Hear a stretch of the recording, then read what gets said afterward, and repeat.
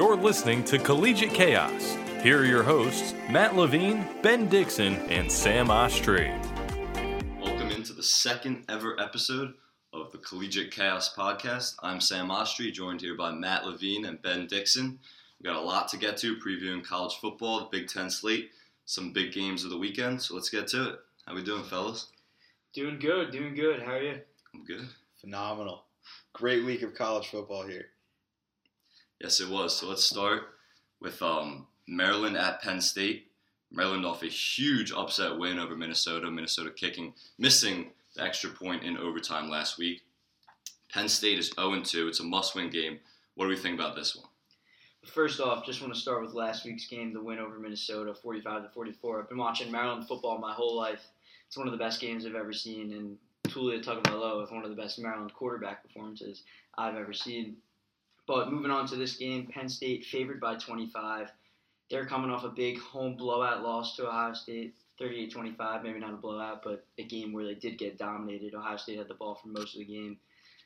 Penn State only had 44 rush yards last week. I know Matt said earlier before we started the podcast that their quarterback, Sean Clifford, has been their leading rusher. Not what you like to see if you're Penn State, a running back factory usually. And they were only 3 for 9 on third down conversions last week, gave up 526 yards of total offense. But before we start talking about Maryland in this game, Matt, I mean, Penn State has just been a mess. Yeah, they're brutal, but I don't know. You can't write them off yet. A tough loss to Indiana in the first game of the year. I thought when Michael Penix Jr., the quarterback, reached for the pylon, I thought he was down. But they're not going to overturn that after they call that a touchdown on the field. It's pretty much inconclusive at that point. I don't think any referee in the country would overturn that. But with that being said, they lose that tough game. I thought before the year started, Ohio State's going to go undefeated, and they got dominated in terms of possession. But in terms of on the scoreboard, they only lost by 13. I thought it would have been a lot worse, and it wasn't. So I guess that's a positive that they were able to hold Ohio State to only 38. We saw Ohio State blow out Nebraska in week 1, so I think Ohio State's pretty much going to do that to every team the rest of the year. But as you said, Clifford, the leading rusher for Penn State, they're a school that produces great running backs, and they're without Journey Brown and Noah Cain now this season. Cain's out for the season. I believe he tore his ACL, and Journey Brown has been out as well. I'm not sure if he's out for the year or not, but right now they're on their third running back who is not producing, to say the least, and that is relying heavy on a pass offense for Penn State that I think might give Maryland's defense an advantage, because we saw in the first 2 games that Maryland's defense has trouble stopping the run. So in this game, with an offense that's going to pass a lot, Maryland's secondary is going to have to step up in a big way. Yeah, I mean, you said it. Maryland defense is the worst part of their the run defense is really the worst part of their team. And we just talked about, you both said it, Penn State is without their 2 top running backs. Their quarterback, Sean Clifford, is their leading rusher with 124 yards. So that can bode well against Maryland, but at the same time, this would be the game that Penn State would finally get going. I expect them to try to establish the run. Sean Clifford, he's going to use his arm too, but I expect them to try to establish the run. Northwestern in game 1 against Maryland ran all over Maryland. Minnesota, we saw it last week, ran all over Maryland. Penn State, even on the third-string running back, I expect them to try to do the same thing and move the ball with the run game. Yeah, Penn State, I'm expecting them to try a bunch of different things, and one of the main guys they're going to be able to try and get it to is wide receiver Jahan Dotson, who's really been spectacular for Penn State so far. 12 receptions for 238 yards and 4 touchdowns. Only over a span of 2 games, he had a spectacular one-handed grab for a touchdown against Ohio State. And that was all against Shaun Wade, who's an NFL prospect. Like Matt said, it's going to be a big, big task for the Maryland secondary. Maybe see a little tar heap still on Jahan Dotson. I know he's been good this season, the freshman. We'll see what happens with that matchup. But he's a guy, if you're the Terps defense, you really got to look out for. We're talking about Penn State a lot, but can we just talk about for a second Maryland's performance in Taulia last week? It was unbelievable. Unbelievable. One of the best quarterback performances in the Big Ten in recent years. Probably one of the best in a Maryland game all time. And overall, it was it was all their entire offense was producing. It was the first time a Maryland offense had a 300-yard passer and a 200-yard rusher in the same game. And then if you add that, they also had 2 receivers over 100 yards in Jay-Sean Jones and Dante Demas, who both scored a touchdown as well. So just it was clicking on all cylinders, and I think the highlight of that was obviously Tagovailoa and the way that he was able to escape pressure, move out of the pocket, throw on the run, and his ball placement was just phenomenal. And I haven't really seen that from a Maryland quarterback in a long time.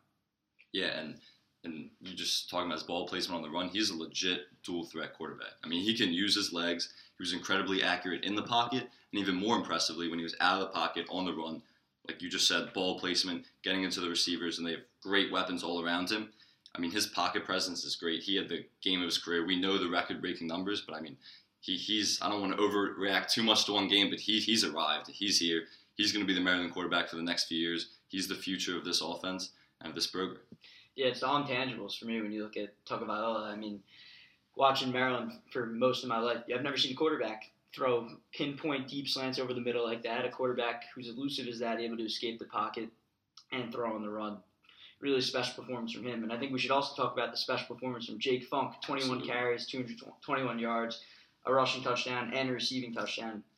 I mean, Jake Funk is an unbelievable story. Coming off his second ACL tear, 2 ACL tears, you never know if you're going to be the same player. And as a senior, he finally gets his chance to be the number 1 running back, the spotlight running back for the Terps. And he's doing the best with that, and he's been great so far. With that really career game last week, I know Taulia, was the co-Big Ten Offensive Player of the Week. He easily could have put Funk in there, too. Yeah, and this wasn't some sleepy Saturday afternoon game that wasn't getting a lot of viewers. This was Friday night prime time on ESPN.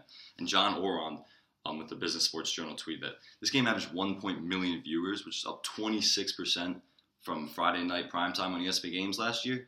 I mean, there were so many eyes on this game, and Maryland's offense and Taulia and this entire team just delivered with all eyes on them. And not only did Jake Funk have a phenomenal day, not only did Tagovailoa have a phenomenal day, but the receivers. There were 6 receivers that caught at least 3 passes. I think that really speaks volumes to what this offense is going to do. And when Funk is going like that, they don't have Tayon Fleet-Davis yet with off-the-field issues. They don't know when he'll be available yet. But with 2 freshmen running back behind Jake Funk, if he's going, that pass game opens up so much. And when the pass game opens up, that allows Funk to get going. And when both are clicking like that, we see how this team can really do some damage. Obviously, Minnesota's defense struggled a lot, and they lost 7 guys after last season when they were a top 25 team. Mm-hmm. But you can't really point it to that. I think it's more of Maryland's offense was just on point with everything, and it was Tagovailoa hitting his spots every single time. And if you guys remember that Jay-Sean Jones slant touchdown that he ran for, he only had 3 catches, but he had 103 yards. It was a 76-yard catch and run. He probably caught that ball, 10 to 15 yards out from the line of scrimmage, and the ball just led him in a perfect spot to be able to keep on running in stride all the way to the end zone. If Tagovailoa throws that ball an inch or a foot behind him, he's getting tackled after he catches that. And I think that a guy like Josh Jackson or Tyrell Pigrome is not going to hit as crisp of a spot as Tagovailoa did with all his receivers. Yeah, couldn't agree more. All right, so as we look ahead to other games in the Big Ten, next up we have Michigan getting 3 points over Indiana. Michigan 1-1, coming off, as we look ahead to Indiana, they're also coming off a heartbreaking loss to in-state rival Michigan State. What do we think about this one? I mean, it's a bigger game than we expected, at least for Indiana and for Michigan. Michigan coming off that loss last week at home against Michigan State. Really just a shocking loss for them, and not really a good loss for Jim Harbaugh, who's been horrible against his 2 main rivals, Michigan State and Ohio State. So Michigan, I think if you're looking at the Wolverines here, this is a must-win for them. And for Indiana, this is their first 2-0 start in Big Ten play since 1991. It would be a statement win for them. This is a chance for Indiana.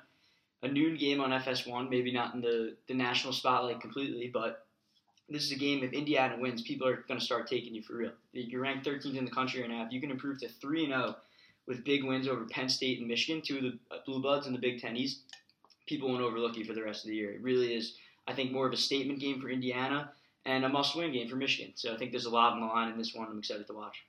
It's almost kind of similar to the Maryland and Penn State narratives of Penn State needing a must-win, Maryland not really making a statement, but kind of showing that last game wasn't a fluke almost, if they're able to compete with Penn State. I just want to touch on something quickly for Maryland and Penn State before I get into the Michigan-Indiana, is that Maryland hasn't scored a touchdown against Penn State in 3 seasons now, so since 2016. They've just held them to a field goal. And I think that's going to change. Obviously, last year Maryland didn't score, so it's only been 6 points in the last 3 games for Maryland against Penn State. Last year was 59-0. Everybody knows how that went. This year, that's going to be different. But I think that it's kind of the same narrative. Penn State needing a win at 0-2.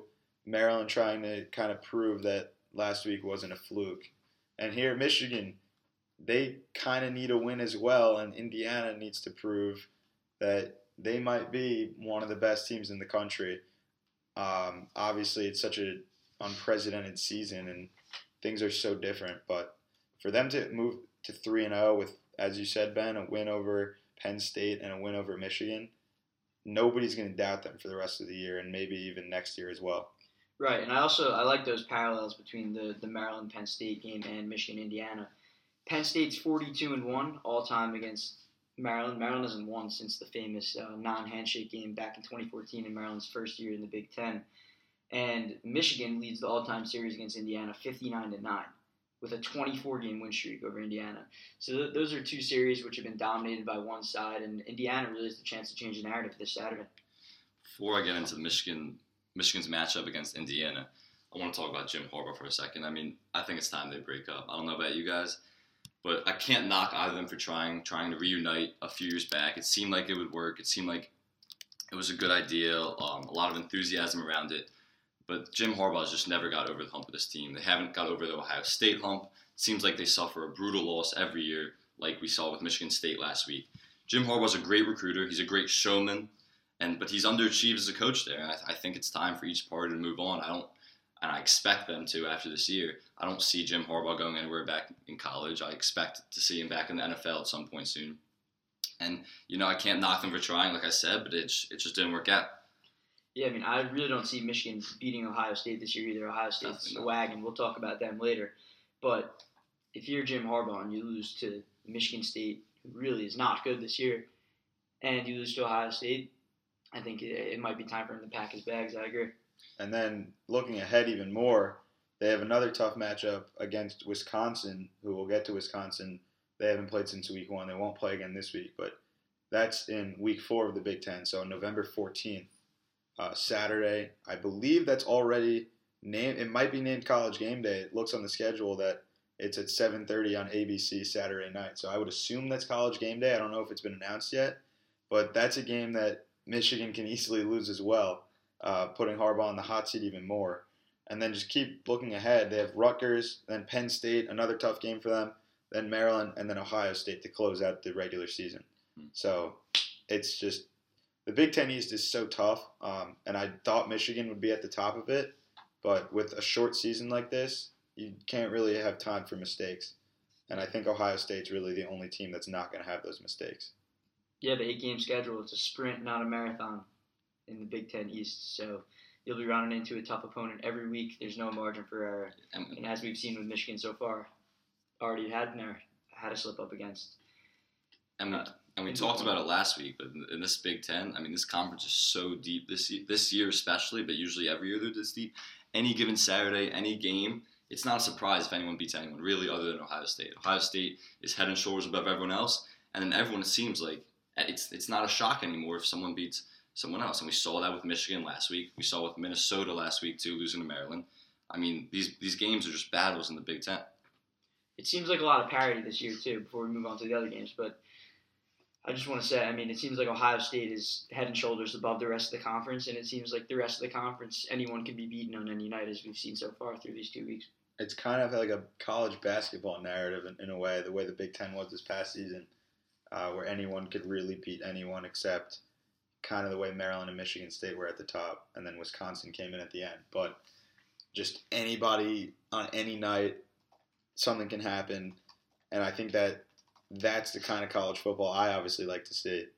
And it really hasn't been that way in the Big Ten East. It's kind of been the same 3 or 4 teams every year running away at the top. And I think that is changing a little bit now with a team like Indiana headed towards the top. It's great to see that. To move on, another Big Ten matchup. Minnesota getting 7 points against Illinois. 2 0-2 teams in the Big Ten. What do we think about this one? I think Minnesota's better than their record shows. You look at last year, the 11-2 team, the Outback Bowl win, maybe a little disrespected not getting in a New Year's 6 game. But if you look at this Minnesota team, obviously the brutal loss to Maryland last week and the blowout loss to Michigan in week 1. Obviously not a great start, but I do think they're better than their record shows. They brought back Tanner Morgan. They brought back Muhammad Ibrahim, who really lit up the Terps last week. Again, he's special, one of the best running backs in the country. And they brought back Rashad Bateman, who's a legitimate NFL first-round, second-round wide receiver prospect. So with that core, I think Minnesota's a lot better than their record shows. And I think, in my honest opinion, they may take it out of Illinois this week. Yeah, I would have to agree with that. I think they are going to blow the doors off of Illinois. And I thought, obviously, the Maryland game would have been a lot different than it ended. I kind of thought Minnesota was going to beat Michigan as well in week 1. But once they put it together, they have a great offense, and there's no denying that. So I think their defense needs to hold up a little bit more, give their offense some more time on the field, and once they put it all together, they're going to be blowing out teams in the Big Ten West. Yeah, we talk about their defense. Minnesota's defense is horrible. They're giving up 578 yards per game. I believe that's the worst in the Big Ten. They can't stop anyone on the ground game. They can't stop anyone in the air. Anyone can score on them at will at any point of the game. We saw that with Maryland's offense last week. Illinois, on the other hand, is really bad. I'm not sure if they're going to get a Big Ten win all season. We talked about last week how they've been a disappointment under Lovie Smith. Came from the NFL so far. Minnesota's dealing with some COVID absences, and they have through this is week 3 in the Big Ten, but they have the first 2 weeks of the season. They came into the season with some expectations. Again, week 1, I thought they were going to compete with Michigan too. Michigan kind of ended up blowing them out a little bit at the end of that game. But this is similar to Penn State. This is a must-win game to keep their season alive. I expect them to take care of business, and just -7's the line, a touchdown. I expect them to beat Illinois by a lot more than that. Agreed. Moving on to another Big Ten matchup. We have Iowa, 0-2. Might be surprising to some. It's definitely surprising to me that they're 0-2. Against Michigan State, who again is off that big win against Michigan last week. What are your thoughts on this one? I think Iowa's another team where 0-2 doesn't necessarily reflect their record. Maybe they're not expected to be at the top of the Big Ten, but this is a team that lost by 4 to Purdue in week 1 and lost by 1 to Northwestern last week. So it's not like they're getting their doors blown off. They're playing teams tough. And Iowa's always a pesky team in the Big Ten, usually defensive-minded, and as their games have shown, only 44 points in week 1, 41 points last week. I think if they play Michigan State at home in a low-scoring, grinded-out type of game, this is a game they should win. They're favored by 6.5 for a reason. But if you look at it on the other side, Rocky Lombardi and Michigan State, they really do have a chance to show last week's win at Michigan was not a fluke and build on that, and that their home loss to week 1 in Rutgers was just a blip on the radar and not really something to sweat over. Same exact thing, same narrative as Maryland's here for Michigan State. A chance to win a game. Obviously, it's completely different going up against a team like Iowa and Penn State. I think, obviously, the records are the same at 0-2, but Penn State is astronomically better than Iowa, and nobody's denying that. But the way Michigan State is at 1-1, with a huge upset win over Michigan, Maryland 1-1, a big upset over Minnesota, now coming in to face an 0-2 team that is better than them, both of them. Iowa's better than Michigan State, and Penn State's better than Maryland. So both teams with a chance to really prove that their wins last week were not flukes and that they are competitive this season. And I think it's Iowa's turn to win a close game against Michigan State. Yeah, I think Iowa's the better team in this one. I mean, they've had a disappointing season so far. So for 2 brutal close losses to Purdue and Northwestern, as you guys outlined. But I mean, they're better than the record says. I was really high on them to compete in the Big Ten coming into this year. Doesn't look like it's really going to happen. But in terms of their matchup against Michigan State, I expect this to be a defensive battle. I mean, both these teams struggle to score. It's going to be a low-scoring affair. I think Iowa takes care of business at home against Michigan State. When Michigan State's coming off a huge win, that'll undoubtedly be their best win of the year. I think Iowa takes care of business at home. Agreed. Moving on, as we finish up 2 more Big Ten matchups here. Ohio State with a ginormous line against Rutgers, favored by -38. I mean, Ohio State, as we outlined earlier, is the top of the Big Ten. There's really, I don't see a team that can compete with them all year, thus after 2 weeks. But what do we think about this one? I mean, the line's 38 for a reason. Ohio State's going to blow the doors off of Rutgers, in my opinion. And if you're watching this game, you're really watching for one thing, to see Justin Fields, one of the best quarterbacks in the nation. I mean, he's just so good. 48 for 55 this year in terms of completions, 594 yards and 6 touchdowns. Only 2 games, but he can add to a Heisman resume, and a primetime win over Rutgers should be an easy W for them. It's kind of crazy how much talent they lost in terms of Chase Young, Jeff Okudah at the top of the draft, and they're still this good on defense. They're still this good everywhere. And I agree with you, Ben. I think this is a game where Fields solidifies himself as one of the Heisman Trophy candidates.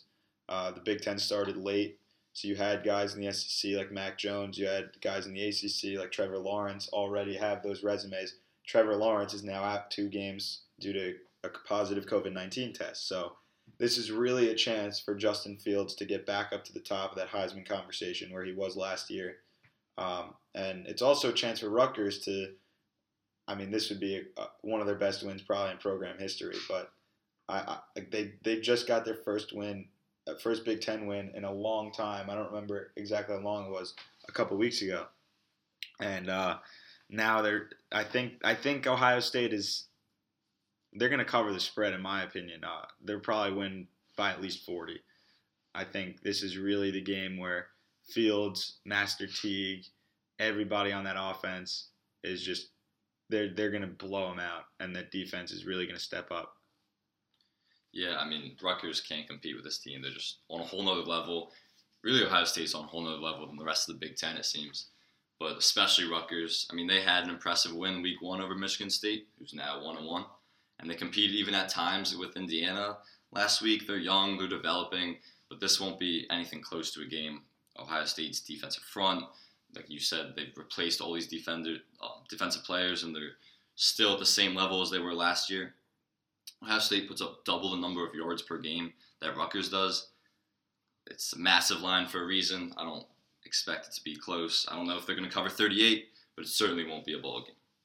And I don't understand how Ohio State gets a Big Ten network game. It doesn't matter who they're playing, in my opinion. They got to be on Fox. They got to be on CBS. They got to be on Absolutely. ESPN. They're one of the best teams in the country. You got to be like the Big Ten should want them to be.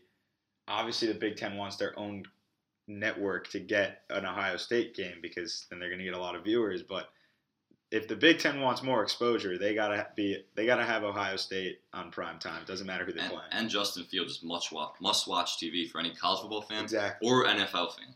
This will be there soon. Honestly, if you're having Ohio State play Rutgers on primetime, make it a Friday night game. You'll There have you all go. the odds Wouldn't then. mind that. Wouldn't mind that. Exactly. This is what they got to do. See, we should schedule the games for them. Next year. All right, to finish up the Big Ten, we have Northwestern -3. Northwestern, somewhat surprising 2-0 this year against Nebraska, who's 1-0, missed out on last week's opportunity to play because their game against Wisconsin was canceled. Northwestern's coming in as a favorite by a field goal, -3. So what do we think about this one? I mean, you can't talk about Northwestern without talking about how solid their defense has been. They only give up 3 to the Terps, as we know. Don't want to talk about that game anymore.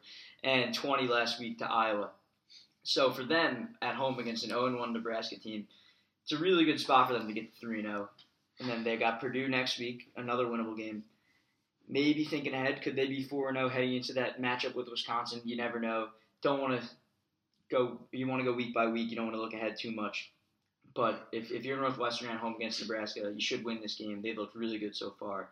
Very impressed with them, only allowing 250 yards of offense per game. I think this spread is a little disrespectful to Northwestern. I think Northwestern's a wagon. Mm-hmm. I think they're the most underrated team in this conference, and I'll say it myself. I didn't expect that coming into the season.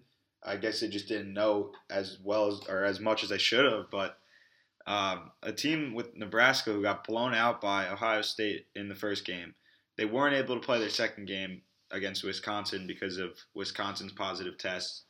That got canceled. So they're coming in with one game under their belt, a loss to Ohio State. Northwestern's trending the other direction, 2-0, big win over Iowa. And I think that their defense is just one of the best in the conference, and they're really showing that so far.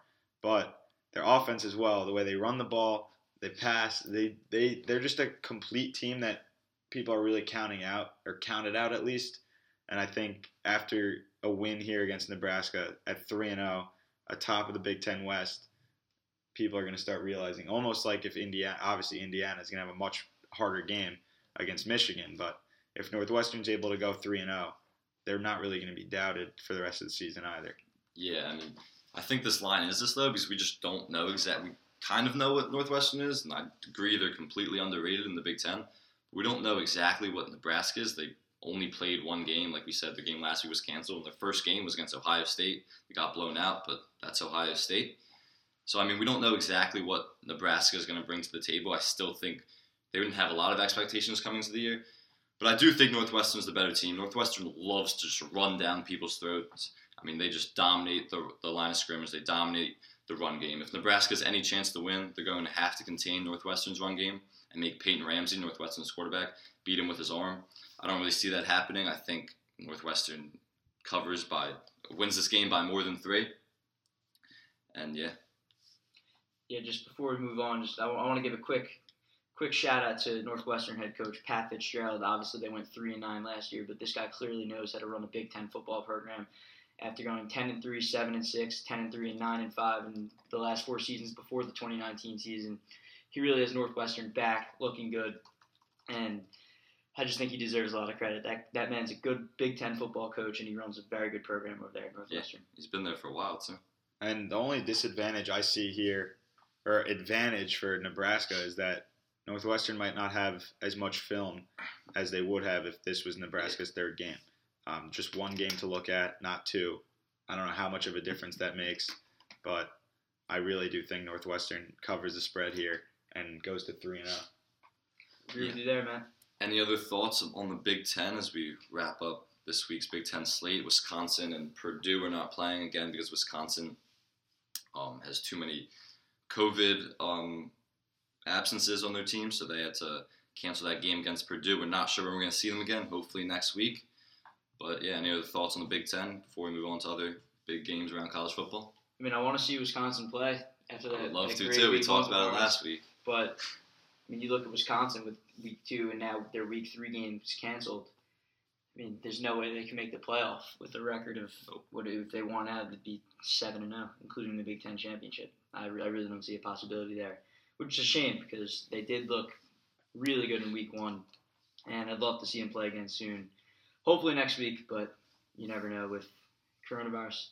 And if one of their games is canceled the rest of the season after they missed 2 already, if they get one more canceled, they'll not be eligible for the Big Ten title game either. So they're hypothetically eliminated from the college football playoff just because they won't really have enough games under their belt, but they'll mathematically be eliminated from the Big Ten title game if they actually miss 3 games, which is very unfortunate for a team that was favored to win the Big Ten West. Yeah. And they showed out in week 1 that without quarterback Jack Cohen, they were still able to do some historic things with a freshman quarterback. And it's frustrating for any football fan, really.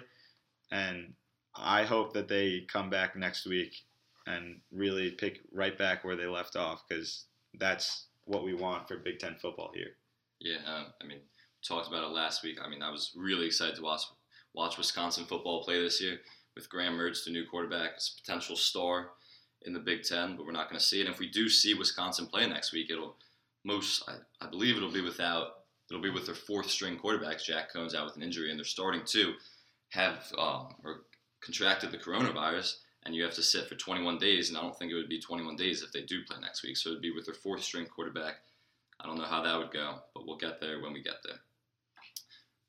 Yeah, really a tough situation for Wisconsin. Yep. So now looking around college football, there's a lot of big games going on. We're going to start with Clemson against Notre Dame. Clemson's still a favorite, -5.5, despite Trevor Lawrence being out again. Notre Dame's ranked 4. They're undefeated on the year. This is a huge game. And this line surprised me a little bit, that Clemson was still -5.5. I saw it last night without their star, probably the number 1 pick in the draft, Trevor Lawrence. Yeah, the main narrative in this game is, can Clemson win a game like this without Trevor Lawrence?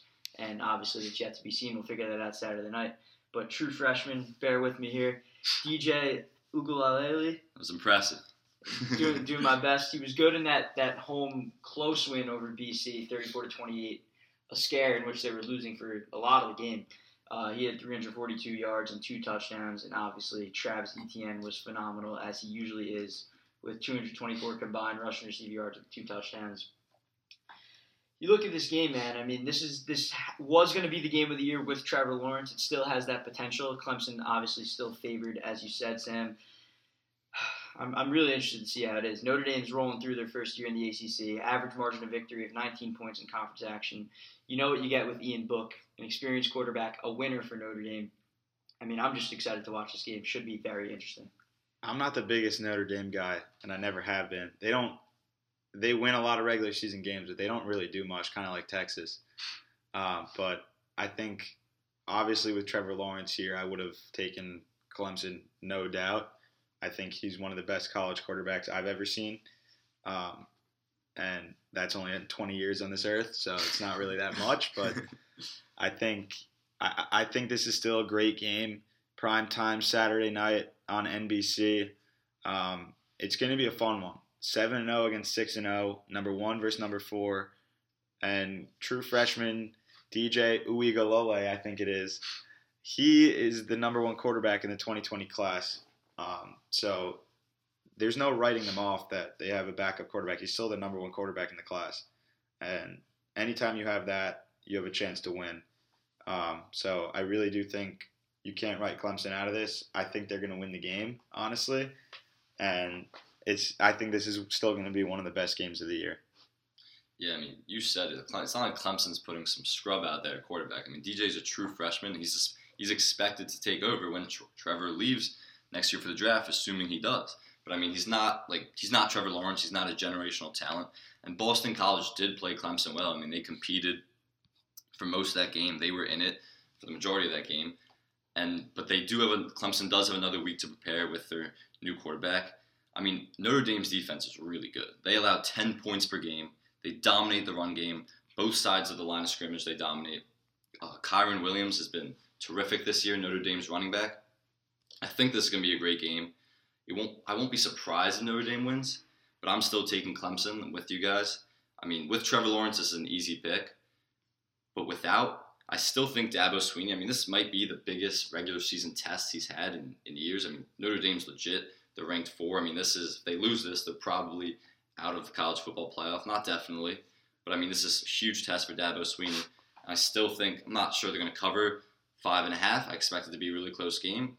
Great Saturday night football, but I still think Clemson wins this game. Yeah, and you look at this game, the winner of the game is going to have the inside track to win the ACC, bearing something that happens to one of these teams. But Clemson, like you said, they may need this game for their playoff hopes. They may not. We could be looking at a situation similar to Alabama a couple of years where they didn't win their division in the SEC, but they still made the playoff because they were just that overpowering. And you know the committee's going to take into effect that they don't have Trevor Lawrence, even if they do lose this game, because they always say they're going to take the best 4 teams, whatever that means, because their criteria seems to change every year.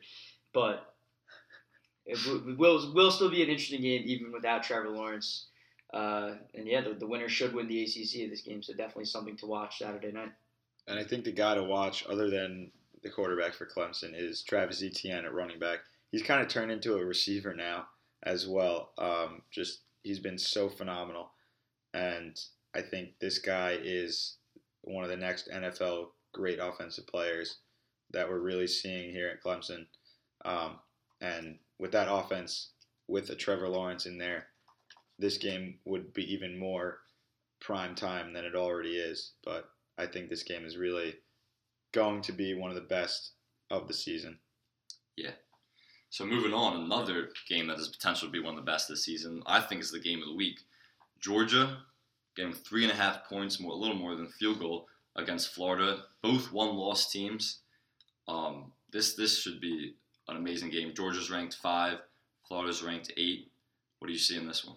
Well, let me just tell you, I've been high on Florida all year. You guys know, Kyle Pitts is my guy. This guy has 7 touchdowns in 4 games. Yeah.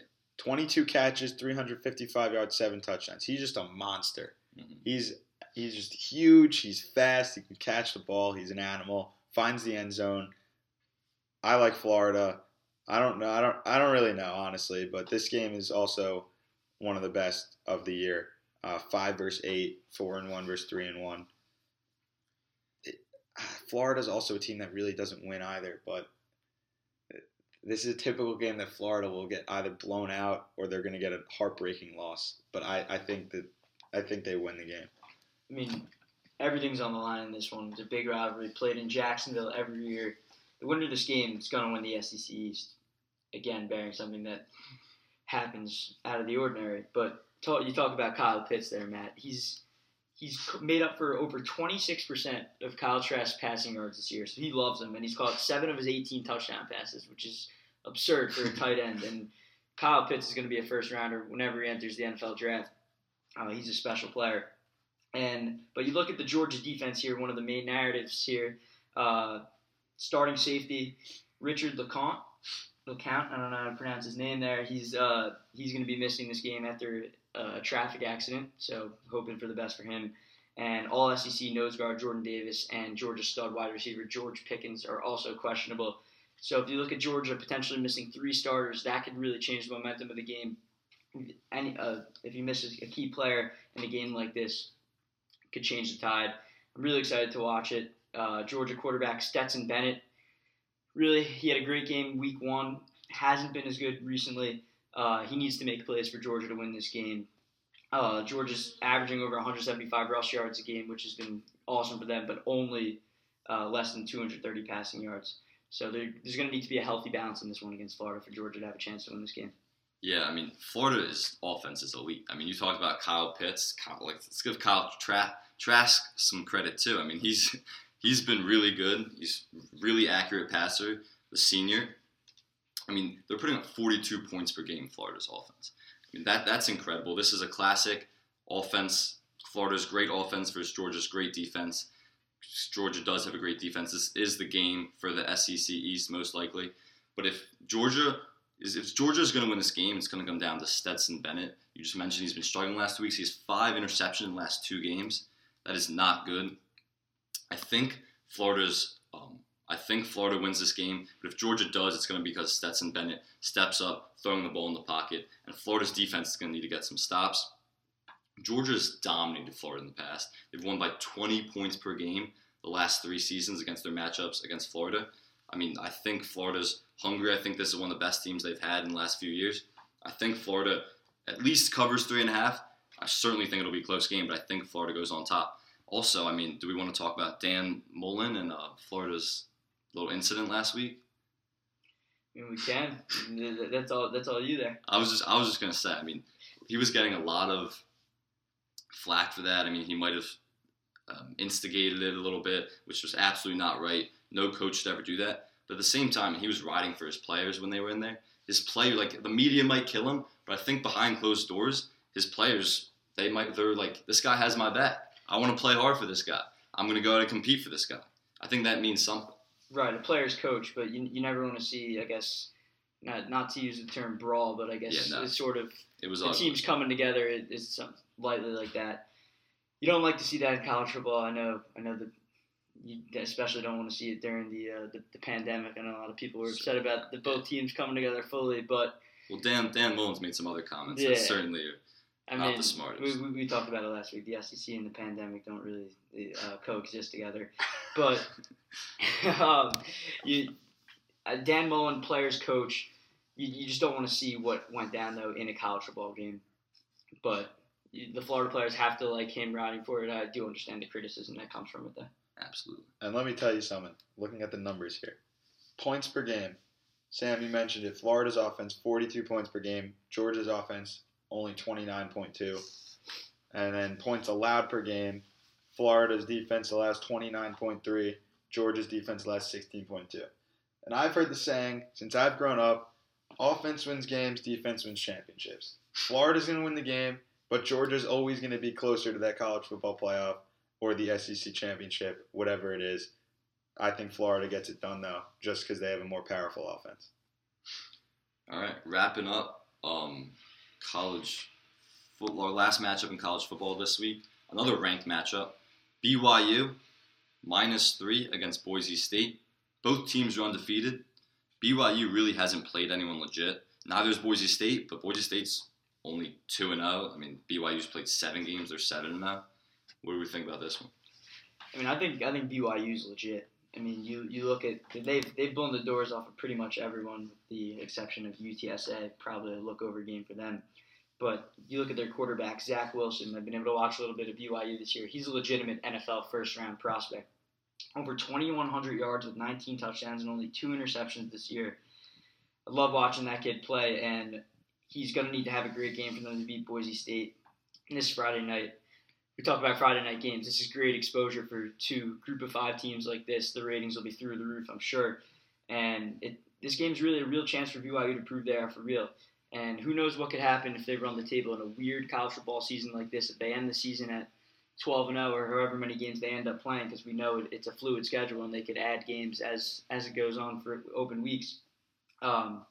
But a win Friday would be huge for them, and they could really gain some national respect with it. Ranked number 9 in the country. This isn't just an up and coming group of 5 team. This is BYU. They're a good program. They're top 10 for a reason.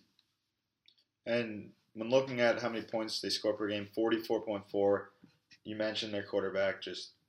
They have a really powerful offense, and their defense as well. 13.4 points allowed per game. That's extremely low in a conference like that they're just running through. And you said it, they're a top 10 team for a reason. They're 7-0. It's not a fluke if you're 7-0. And I think they're much better than Boise State. Boise State's good, but I think BYU they have a powerful offense and a better defense, and I think they'll win the game. Yeah, I mean, BYU is good. I mean, I said they really haven't played anyone legit because they haven't. That doesn't mean they're not a good team. That this is their first big test of the year against a ranked Boise State team. Boise State's good too. I mean, they have 2 quarterbacks they can go with, and I think Boise State's going to upset them. I'm actually excited for this one. BYU's never won a game at Boise State. This game is at Boise State. I'm not sure exactly if there's going to be fans or not, or at what capacity, but I think Boise State gets the upset here against BYU. Yeah, I mean, Boise State is dealing with some COVID-19 issues at the quarterback position. Their starter from last year, Hank Backmeyer, he missed last week's game against Air Force due to COVID-19 protocols, but the guy who stepped in, Jack Sears, the transfer from USC, played well. He's also a pretty good quarterback, so a discussion there. It's unclear whether or not Bachmeier will be able to play against Boise State yet, or against BYU, excuse me. But should be an interesting thing to see unfold, and I'm definitely excited for this game. Yeah. All right, that wraps up our college football slate preview. We're going to get to our picks of the week now, and maybe an upset of the week too, if we want to throw that in there. All right, Ben, what's your pick of the week? Oh, this is tough. I mean, I was going through the board of games, trying to see what I liked, what I didn't like. For me, I'll start with Florida plus 3.5 against Georgia. Georgia is favored by 3.5. I do like Florida to win the game outright. If not outright, I think they'll be able to keep it within a field goal. So we'll see about that. That's also my underdog of the week. I know we were going to pick underdogs. And my actual spread favorite lock of the week, I'm going to take Minnesota -7 against Illinois. I think they might win that game by 3 touchdowns. Love Minnesota that week. But I mean, we're not telling you to take these picks. Just going through the slate, looking at games we like, and listen responsibly. Do what you will with these, but we're not telling you to actually bet on these games. Absolutely not. I will go with I'll say my lock and then my upset of the week. I've been going through this, changing it back and forth, so I'll just say a few of what I think. Hopefully one of them is right. I think my first lock is Cincinnati over Houston. They do have a 2-touchdown spread, so that's concerning to me, but I'll take Cincinnati to win the game. I also think Texas A&M will cover a 10-point spread over South Carolina. They're the number 7 team in the country, an SEC team, better than South Carolina. Obviously, South Carolina beat Auburn, but Auburn struggled a little bit. I think Texas A&M gets that done. And Ben, you alluded to my upset of the week, Florida over Georgia. As I said a few minutes ago, I'm a huge Florida guy this year. Kyle Pitts, he's going to have 2 touchdowns in this game. Florida's going to win. I also have 2 picks for my week. We talked about one earlier. Michigan, -3 against Indiana. I think this line's way too low. I think Michigan is they're the better team in this one. They're coming off a tough loss. I don't think they're going to lose back-to-back here, especially with more tough games to play as the season goes on, as Matt outlined earlier. Indiana started out their season well, but they also had a lot go their way, especially in that week 1. Maybe it was a touchdown, maybe it wasn't. Game against Penn State. Michigan only having a field goal is too low. I like Michigan -3. My next pick is North Carolina -10.5 against Duke. Duke's 2-4 this year. And Michigan and North Carolina's 4-2. They're having a nice year. This is a blue blood rivalry, even though it's the wrong sport. But I like North Carolina -10 against Duke here. My upset, we talked about it just a few minutes ago. I like Boise State. BYU's never won a game at Boise State. It's at Boise State's home. I like Boise State to cover +3 against BYU. All right, that wraps it up. In the next few episodes, we're going to get into a lot of college basketball. College basketball is 20 days away from today, this Thursday. We're excited for that to start. And the NBA draft is 13 days away from today. We're going to get into some NBA draft talk. Thanks for listening, everyone. Tune in next week.